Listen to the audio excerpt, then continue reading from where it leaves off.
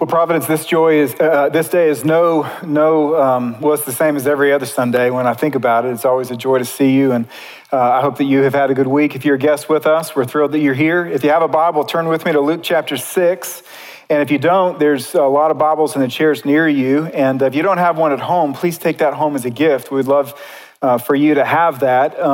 For those of you who come most weeks and you're used to me putting the text that we're going to preach up on the screen, that's not going to happen this morning simply because of its length. And so we're going to encourage you to really do something that's probably healthier, and that is to have a Bible in your hand and to look at it with your own eyeballs in your lap. But I asked you last Sunday to pray for the first service that we had last Monday, that Monday night service. And I just want to say thank you. It's important for me to say thank you if I ask you to do something like that. I believe you did. About a third of the people who were here on Monday were first-timers to Providence. And so it was a new opportunity for folks who can't come on a Sunday, who were invited. And so we thank God for that. And I would ask you to continue to pray for that because Monday's coming. There'll be one tomorrow night. And so, second is I want to ask you to consider something actually tonight, and that is at 6 o'clock tonight here in this room. We're going to meet to pray and to worship. There's a lot of things that are happening in our own lives personally, within our church family, and within our society, and we want to spend time praying. And so that's going to start tonight at 6 o'clock. And I would just make an appeal for you. I know there's other things that you can do, and maybe you already have plans. I'm sure that you do. But I would ask you an appeal for your time tonight at 6 o'clock. So let me pray for us. Father in heaven, as we open your word now, we want to hear from you. We ask that you would do what only you can do. We pray for it every week, and we ask that it would happen again, that you would demonstrate the power of your Spirit by creating curiosity and intrigue within our heart, that you would give us interest as we think about the broken parts of our own life and our broken world, and that when we see a new paradigm, a new value system, and when we see your word, I pray, God, that you would incline our hearts to lean toward it, to open up our heart to believe in it, to give us courage to apply it to our life. And so I pray for those who are weary, who are tired, who are heavy laden, who are stressed, exhausted, and distracted, that you would create within them a longing for your word this morning. And so would you speak through weakness and give us joy in seeing Jesus afresh this morning? We pray in Christ's name, amen. Well, I am one, like many of you, I love the Bible. And when I read the Bible, I find that it's wildly refreshing to me that Jesus never looked into the eyes of a weary soul and said, "Impress me by changing, and then you can follow." His invitation through page after page after page, interaction through interaction with different people, men and women, old and young, every race, every color, every ethnicity, every person, religious, irreligious, was always different. It was always follow me, and I will leave such an impression on your life that you will be changed forever. It's such a winsome invitation. It's a personal, relational, humble, hopeful invitation. And people who followed are called disciples. Disciples. At first there was 12, and then there was more. And when he rose from the dead, he gathered his 12, and he said something so important. He said, "All authority in heaven and on earth has been given to me." Now, when he says all authority has been given after he's just been resurrected from the dead, you have to understand what he's saying is this, that the jurisdiction of my authority extends to a place where there is no boundaries. And what that means is the dominion of my authority encompasses your very life. Every decision, every action, your future, the day you were born, the day you're going to die, it is all under my control. I have absolute authority over all things. That includes our lives, and therefore it matters what I say. I have to believe that you think about the context. When he says all authority has been given, what he means is, and what I am about to say is also binding on you. And then he says this, go therefore and make disciples of all nations. As a people here at Providence, we want to be disciples of Jesus, and we want to make disciples because Jesus, who has authority over our life, told us to do so. But we know this, before you can make a disciple, you have to be one, and before you can be one, you have to know what one is. And so what we're looking at over this month is simply identities of a disciple. What is a disciple? Last week we looked at a disciple as a worshiper of Jesus. And what this means is that this word worship, it actually comes from the word worth. In other words, we see the worth of Jesus Christ, that he's superior to every other person that you could possibly follow in your life. And you're so inspired by his worth that you give him worship. That's the very first attribute of a disciple. And the second follows on its heels, and it's the idea of a disciple is a learner of Jesus. In other words, Jesus, in all of his worth, in all of his splendor, he opens his mouth and words come out, and his disciples care about those words. They want to learn from those words. They want to imitate those words. They want to hold on to those words. And so the word actually means, the word disciple in its root form, it literally means student or pupil or learner.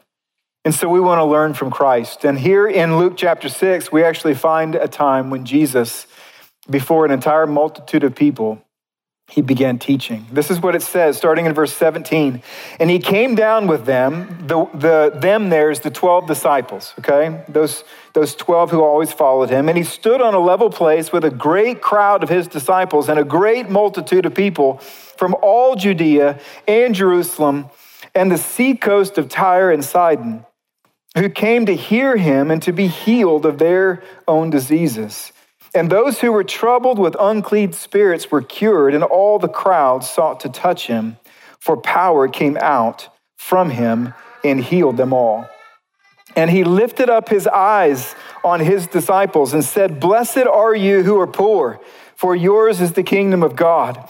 Blessed are you who are hungry now, for you shall be satisfied. Blessed are you who weep now, for you shall laugh. Blessed are you when people hate you, when they exclude you and revile you and spurn your name as evil on account of the Son of Man.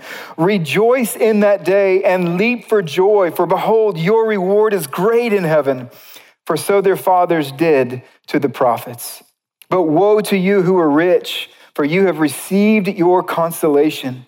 Woe to you who are full now, for you shall be hungry. And woe to you who laugh now, for you shall mourn and weep. Woe to you when all people speak well of you, for so their fathers did to the false prophets. But I say to you who hear, love your enemies. Do good to those who hate you. Bless those who curse you. Pray for those who abuse you. To the one who strikes you on the cheek, offer the other also. And from one who takes away your cloak, do not withhold your tunic either. Give to everyone who begs from you, and from one who takes away your goods, do not demand them back. And as you wish that others would do to you, do so to them. If you love those who love you, what benefit is that to you? For even sinners love those who love them. And if you do good to those who do good to you, what benefit is that to you? For even sinners do the same. And if you lend to those from whom you expect to receive, what credit is that to you? Even sinners lend to sinners to get back the same amount. But love your enemies and do good and lend, expecting nothing in return, and your reward will be great. And you will be sons of the Most High, for he is kind to the ungrateful and the evil. Be merciful, even as your Father is merciful. Judge not, and you will not be judged. Condemn not, and you will not be condemned. Forgive, and you will be forgiven. Give, and it will be given to you. Good measure, pressed down, shaken together, running over, will be put into your lap. For with the measure you use, it will be measured back to you. He also told them a parable. Can a blind man lead a blind man? Will they not both fall into a pit?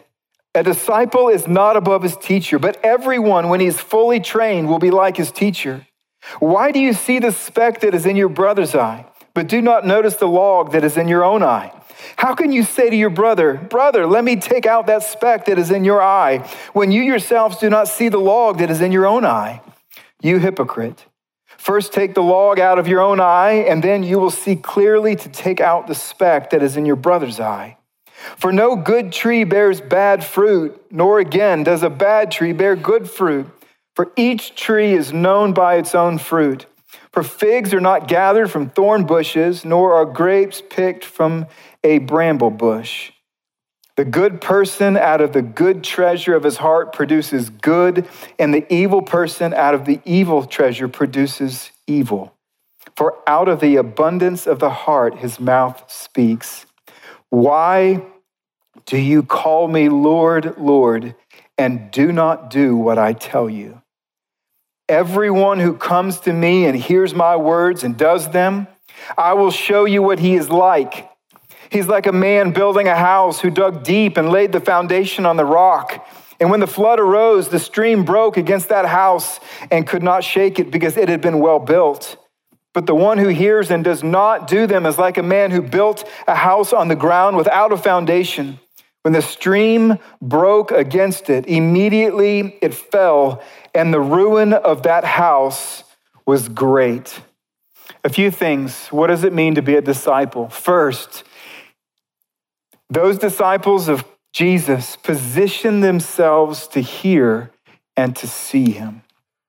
What I mean is this, is that when you see with your eyes the unrivaled worth of Jesus Christ, you begin with your life to position yourself so that your eyes can be able to see his glory and so that your ears can be able to hear his words.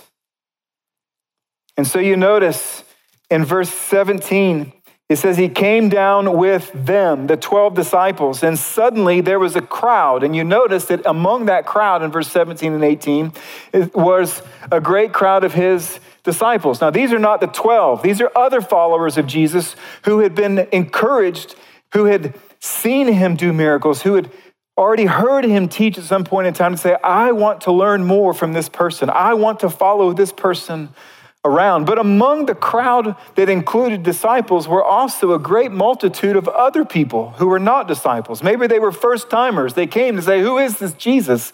But one thing was true about all of them. He says, and they all came to hear him and to be healed of their diseases. Now you think about what's happening here. There were some people, what that means among the crowd, who had heard Jesus before. They had seen his glory already, and they said, I have to go back. I have to see more. I have to hear more. I have to know more. But then there was also people who would have been invited guests, who would have heard at some point in time, you have to be able to come with me. You have to be able to come and see this man who has authority in what he says and authority in what he does. And can you just imagine having the ability that God has to be able in a crowd of people to look at the depths of each human heart and to see the spectrum of different responses in this crowd? It's probably not that dissimilar to the spectrum in this one. Among that crowd would have been people who were terribly curious and very confused. There was probably among people within that crowd feelings of, you're threatening my worldview. You're threatening my life. You're threatening my system. You're threatening my comfort level. But there were also people who were saying, you're not threatening me. I feel tremendous hope because I may actually be healed. Whether it's a physical disease, maybe it's an emotional disease, maybe it's just the guilt and shame of their own sin. Maybe this person can take away the malady that fills my heart. There had to be also people among there who were skeptical, who sat in the corner and said, who is this dude? And do I really believe? I mean, he doesn't even look that impressive. He's never been to school. Like, why should I? But then there was others among there who looked at him and it says, I trust this man. I trust who he is. I trust that he's different from all the rest. What I want you to notice, though, is this, is simply because of the nature of the gathering, nobody was forced to gather. Oh, maybe there were some little kids. Mom says, you're coming because I'm going. And they have, I got to go. But outside of little kids who were forced to go with their mom and dad, everybody there had a choice, and those people chose to be there. And I want you to consider the fact that not everybody in the region came. There were people who were invited that probably said, no, I'm too busy. And then there were people who were there who probably didn't believe, and there were people there who probably didn't return. Not everyone stayed. But here's the deal. For the disciple who had seen Jesus' worth, this was the only place to be. The only place to be. Several years ago, our family was on vacation, and we chose we were in New Mexico. And there's a lot of beautiful things in New Mexico. One of them is a place called White Sands National. And White Sands is literally, there's mountains all around. There's no water, but it's like a beach. And yet the beach is, there's so much sand and so much wind that it forms these huge dunes. And so you can go there, and we read about it, and they say, hey, this is great for kids because you can get these little like snow discs that you sled down, and you can climb up and you sled down the sand. And it'll be a great time. And so we said, hey, let's do it. And so we head to the hotel and we drive out there. It's 45 minutes from our hotel. We drive out there.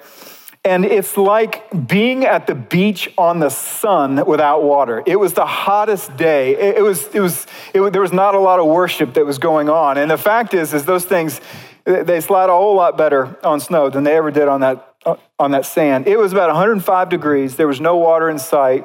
And so it was a long afternoon. And so we bring all the boys, we head back to the hotel. So we get back to the hotel and they're like, hey man, did you enjoy it? And it's like, this is their thing, So we're like, yeah, man, you got a great thing over there. That's really amazing. You got a bunch of sand. And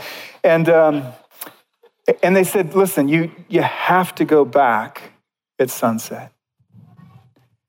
And I'm like, sunsets, like you got a parking lot right out there. I can just go stand in the parking lot. And they're like, no, you don't understand. It's just different. And so we're like, well, maybe, so we go up to the room, we're thinking about it. We're like, well, look, man, we're in New Mexico. We probably should, if everyone says it's that important. And so we get some pizzas, we put them in the car, we drive back out there, the sun's going down. So now all of a sudden the air is cooling down. The sand is it's cool now to the touch. We have just an amazing time. And suddenly the sun begins to set.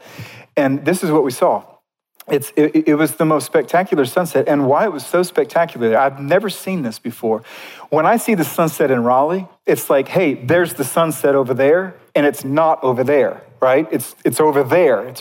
It's in one spot, but it's not everywhere. But there, it was the most spectacular thing is from one side of the sky all the way to the other, the whole thing was on fire. We ask our boys still today, what's the best sunset you ever have seen? And they say, White Sands. Now, what's the point? The point is this. Had we not positioned ourselves to see, we wouldn't have.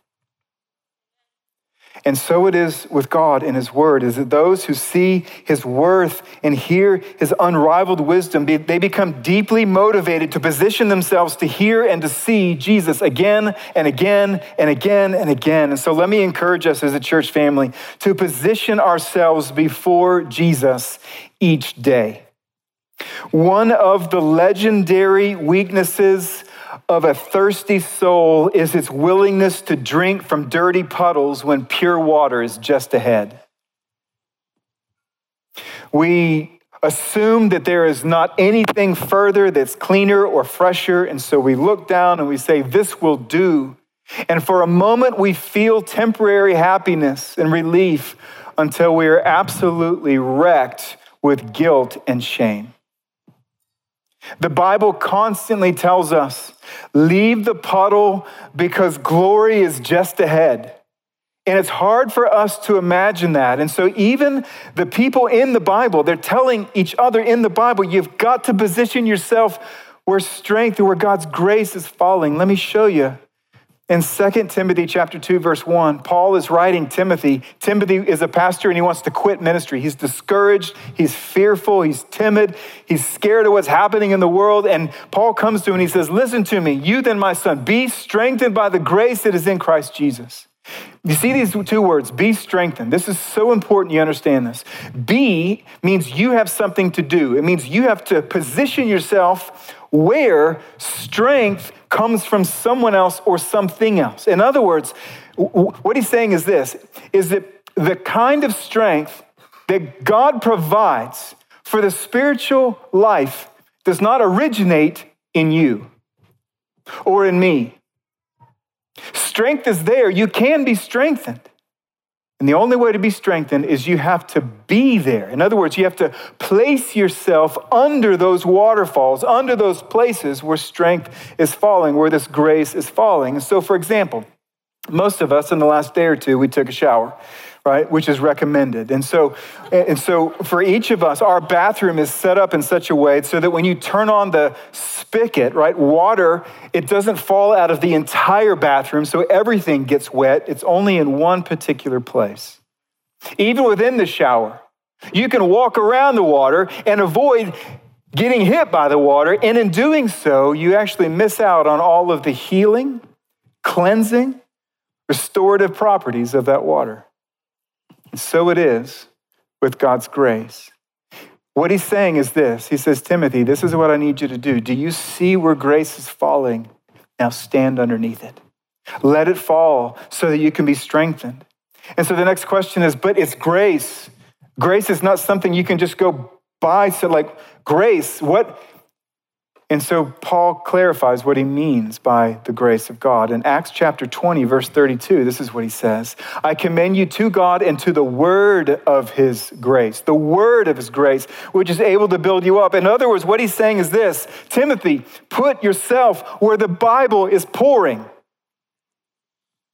so that you can see.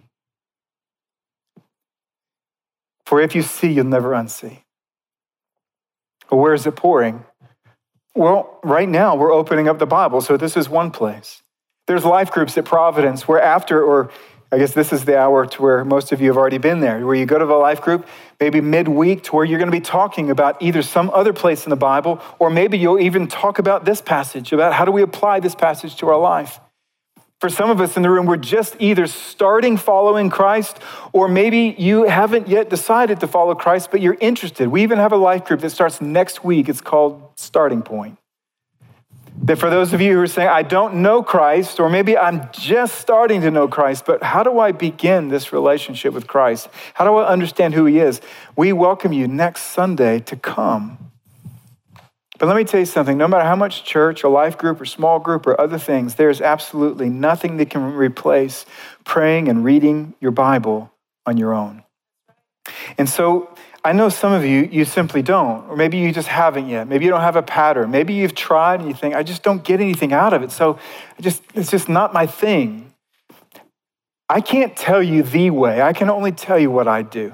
It's not the right way, but it's a way, and it's a way that has fed me for a very, very long time. And so I know that there's some help in it. And this is what I do. Okay, here's just a few suggestions. The first thing I would encourage you is to prepare a time and place. The reason is because if you don't have a time that it's marked out or a place that you're going to do it, any distraction in your life can simply swallow that time up because it's not accounted for. And so to have a time, and this is what I'm going to try to do it tomorrow, distractions will happen, life happens, and so it's going to be interrupted from time to time, and that's okay. But to have a time and a place, and don't let rules of other people tell you how it must be done and where it must be done. It can be at morning, at night. It can be in your office. It can be in your closet. It can be in your car. You can literally drive to work, sit in the parking lot for 15 minutes before you go in and read his word.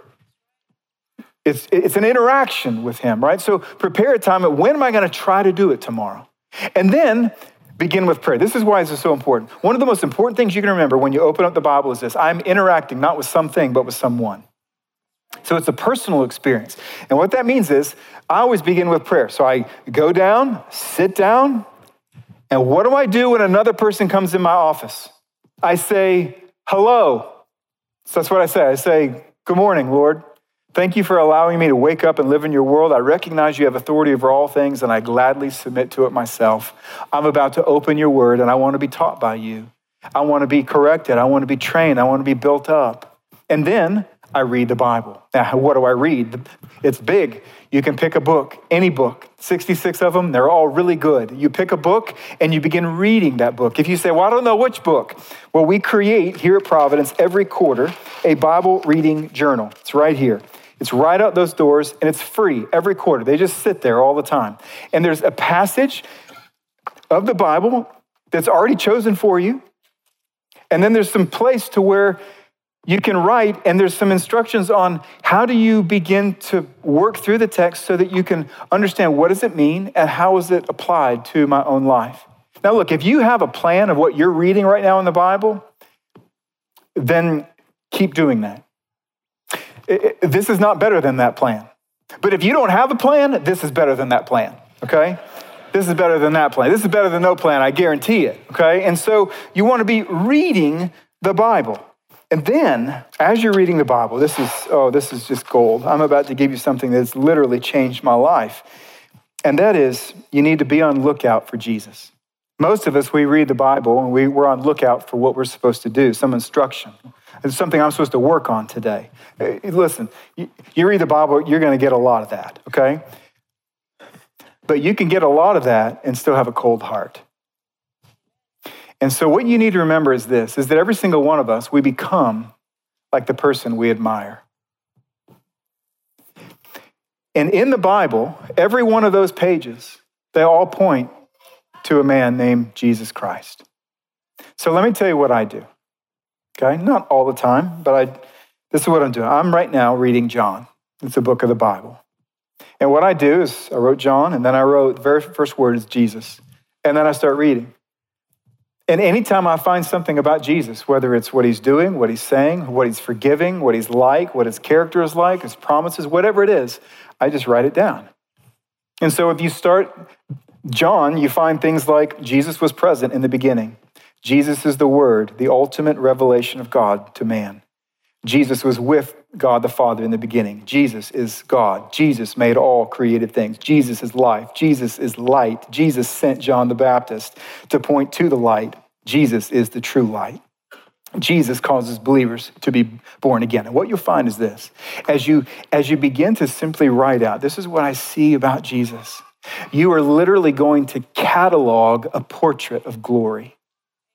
And what that means is this, is that if you attempted to erase this word Jesus, you would not find another name that would fit.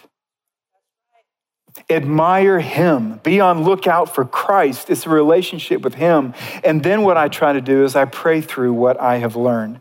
Literally, when you're reading, you find things in there that you wish you were, but you're not. So like, God, I confess my sin because what I see here is not what I see. I want to be like this. And so then the words themselves becomes the basis, the framework to help guide you through praying for yourself or your family or your work or the things that are happening in the world. I urge you to position yourself to hear and to see Christ. The second thing we find here is that disciples of Jesus treasure his words in order to be trained by them. This is true. Every single disciple of Jesus, they treat his words as different from all of the words. You see, there's a lot of words. Let me just say something. In this sermon, the best words you're going to hear are the words we read directly out of Luke. There is so much social commentary. There's so much opinion pieces. There's so many people, so many talking voices all over the world. And this is what we find. You find a disciple of Christ, and what you find is a person that says Jesus' words are better than all those words. And all of those other words are true and glorious so much, or only to the extent that they echo Jesus' words. For Jesus' words are infallible. Jesus' words are incomparable. Jesus' words are authoritative. Jesus' words, we're told in Psalms, rejoices the heart, revives the soul, and enlightens the eyes. It's better than gold, and it's sweeter than honey. What you find among a disciple is this, is that even though literally the waterfall of God's word is so intense, and you just think, man, there's no way to capture it all. It's sort of like this picture to where the heart of a disciple is this. It says, I realize I can't catch it all. There's so much glory and so much truth and so much wisdom in his word. And yet I don't want any drop to fall to the ground. I wish I had hands that were just absolutely enormous that could catch every single drop, every meaning, every aspect of wisdom. I can't, but I want to. A disciple wants to. It changes the way you listen to sermons. You see, some of you are like, I've done this a bunch of times, and I'm probably going to be alive 6 more days, and so in another week, I'll get another one of these. And so many people, they listen, and it's like just letting the water fall, and they don't care what they catch. When you read the Bible, when you hear the Bible, a disciple says, I must treasure those words. And the reason is because of the promise that's held by Jesus in those words. In Luke chapter 6, verse 40, he says, look, here's the promise. Everyone, when he is fully trained, will be like his teacher. You know what that means? It means for those of us who have seen Jesus as the ultimate winsome, wise king of the world, who treats people better and different than anyone else, He says, we hold on to his words, and what's going to happen over a period of time is that we will become more like Christ in the way we treat people. We will have more of a tank to be able to withstand mistreatment so that we can respond to them as God responds to them, who gives rain and who gives sunshine, not only to the grateful, but also to the ungrateful. You see, God wants in each one of our lives for us to become like him. You know, you're like, there's no way he's going to get through this whole sermon. I'm not. So this is an amazing sermon of Jesus that I know there's a lot of things in there. You're like, man, I wish he would just, like, what does that one mean? And what does that one mean?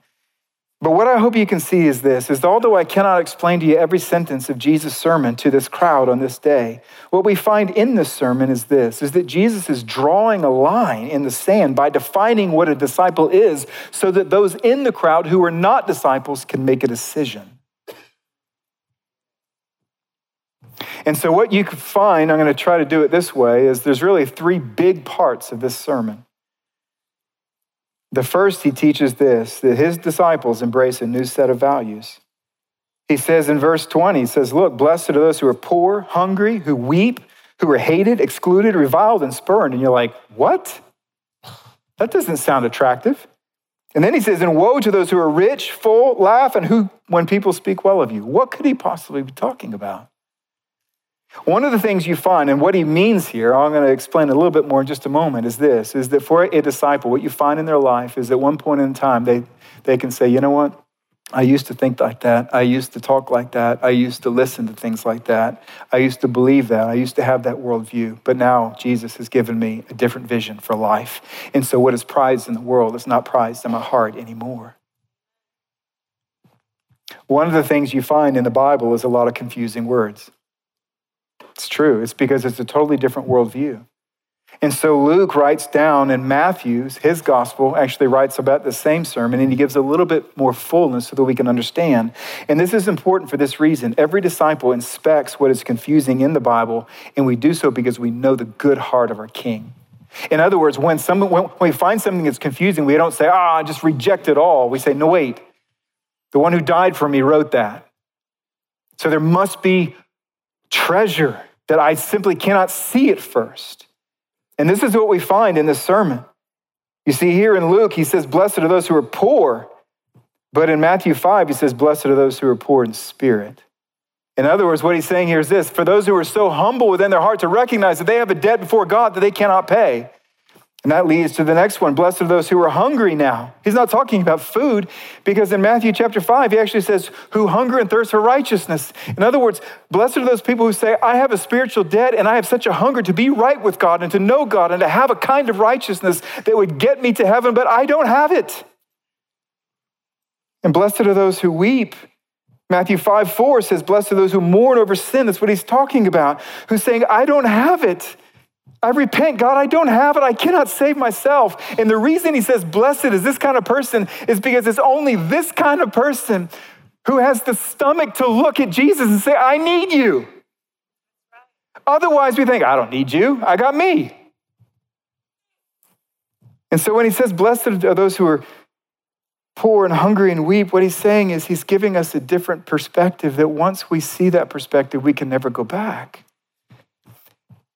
A disciple of Jesus also, we're told, pursues a new standard of love. There's all kinds of words and passages in here about loving your enemies and doing good to those who hate you.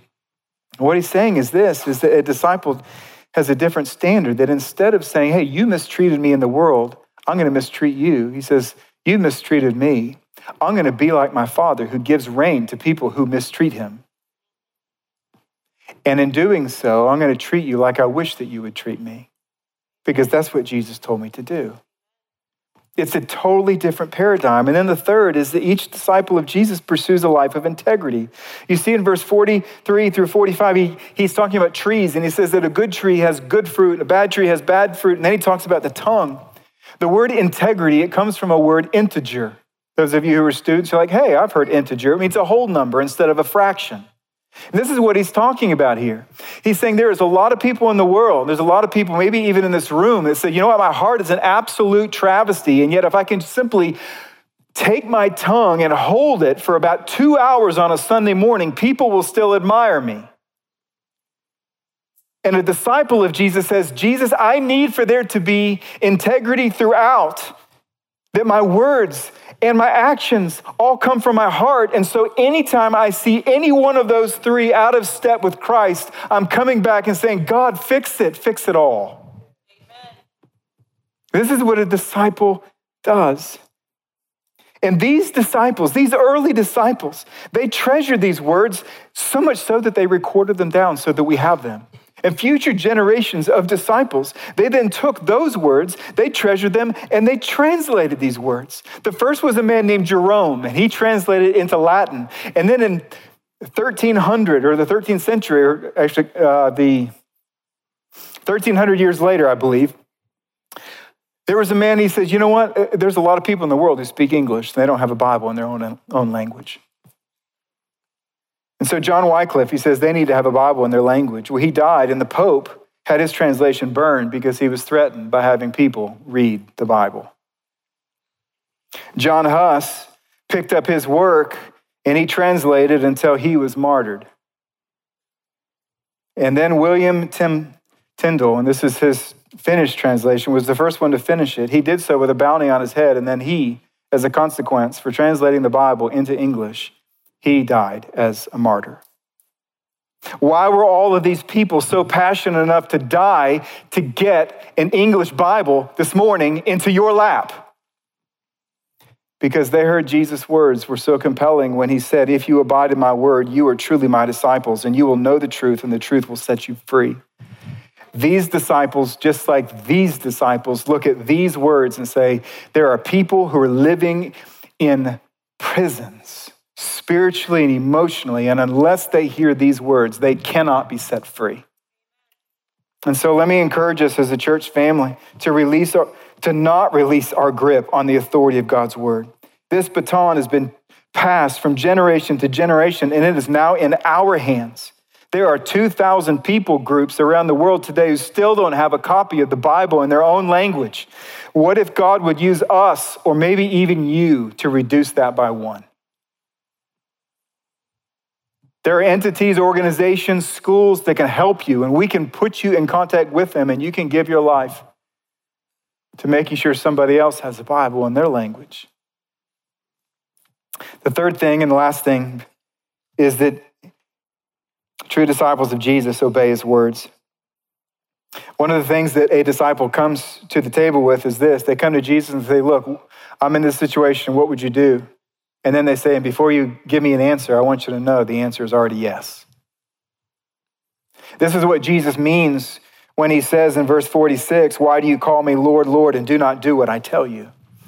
And so Jesus, in this moment, he tells a story, a common, familiar story of two builders who built a house, one without a foundation, one with a foundation, in order to make his point. And what I want you to sort of think about is this, is that if you and I were simply driving down the road and we saw these two houses at the point when the framing was going up, the walls and the roof, and let's just say they were the exact same prints, and so it was the exact same house, one over here, one over here, you and I would not be able to tell the difference between the two.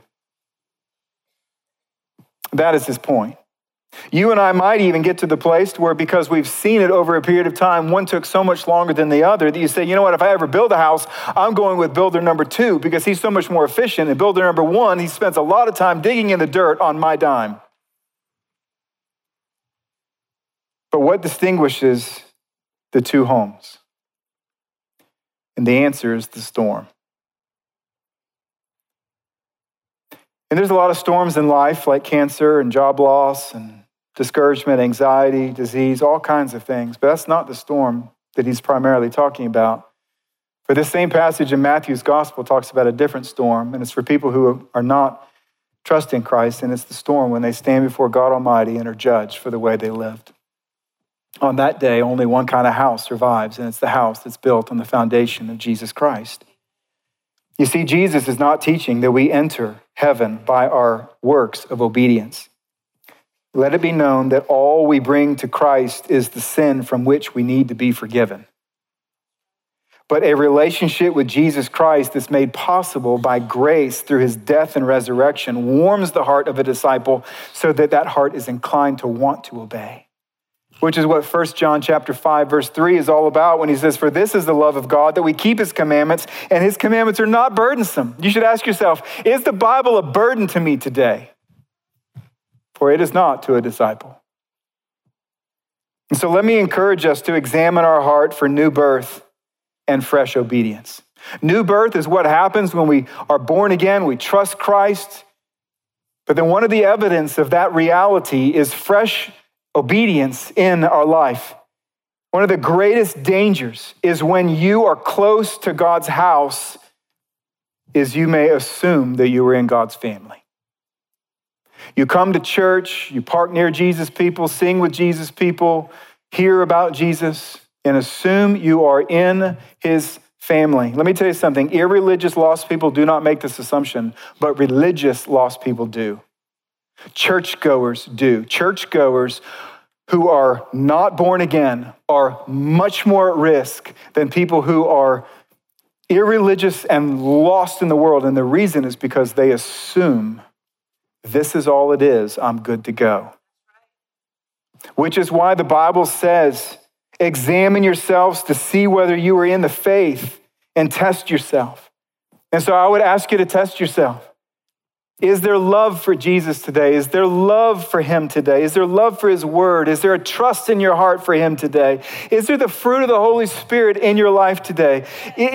Is there a love for God's people today? Does his spirit confirm in your spirit that you are his child? Is there repentance today?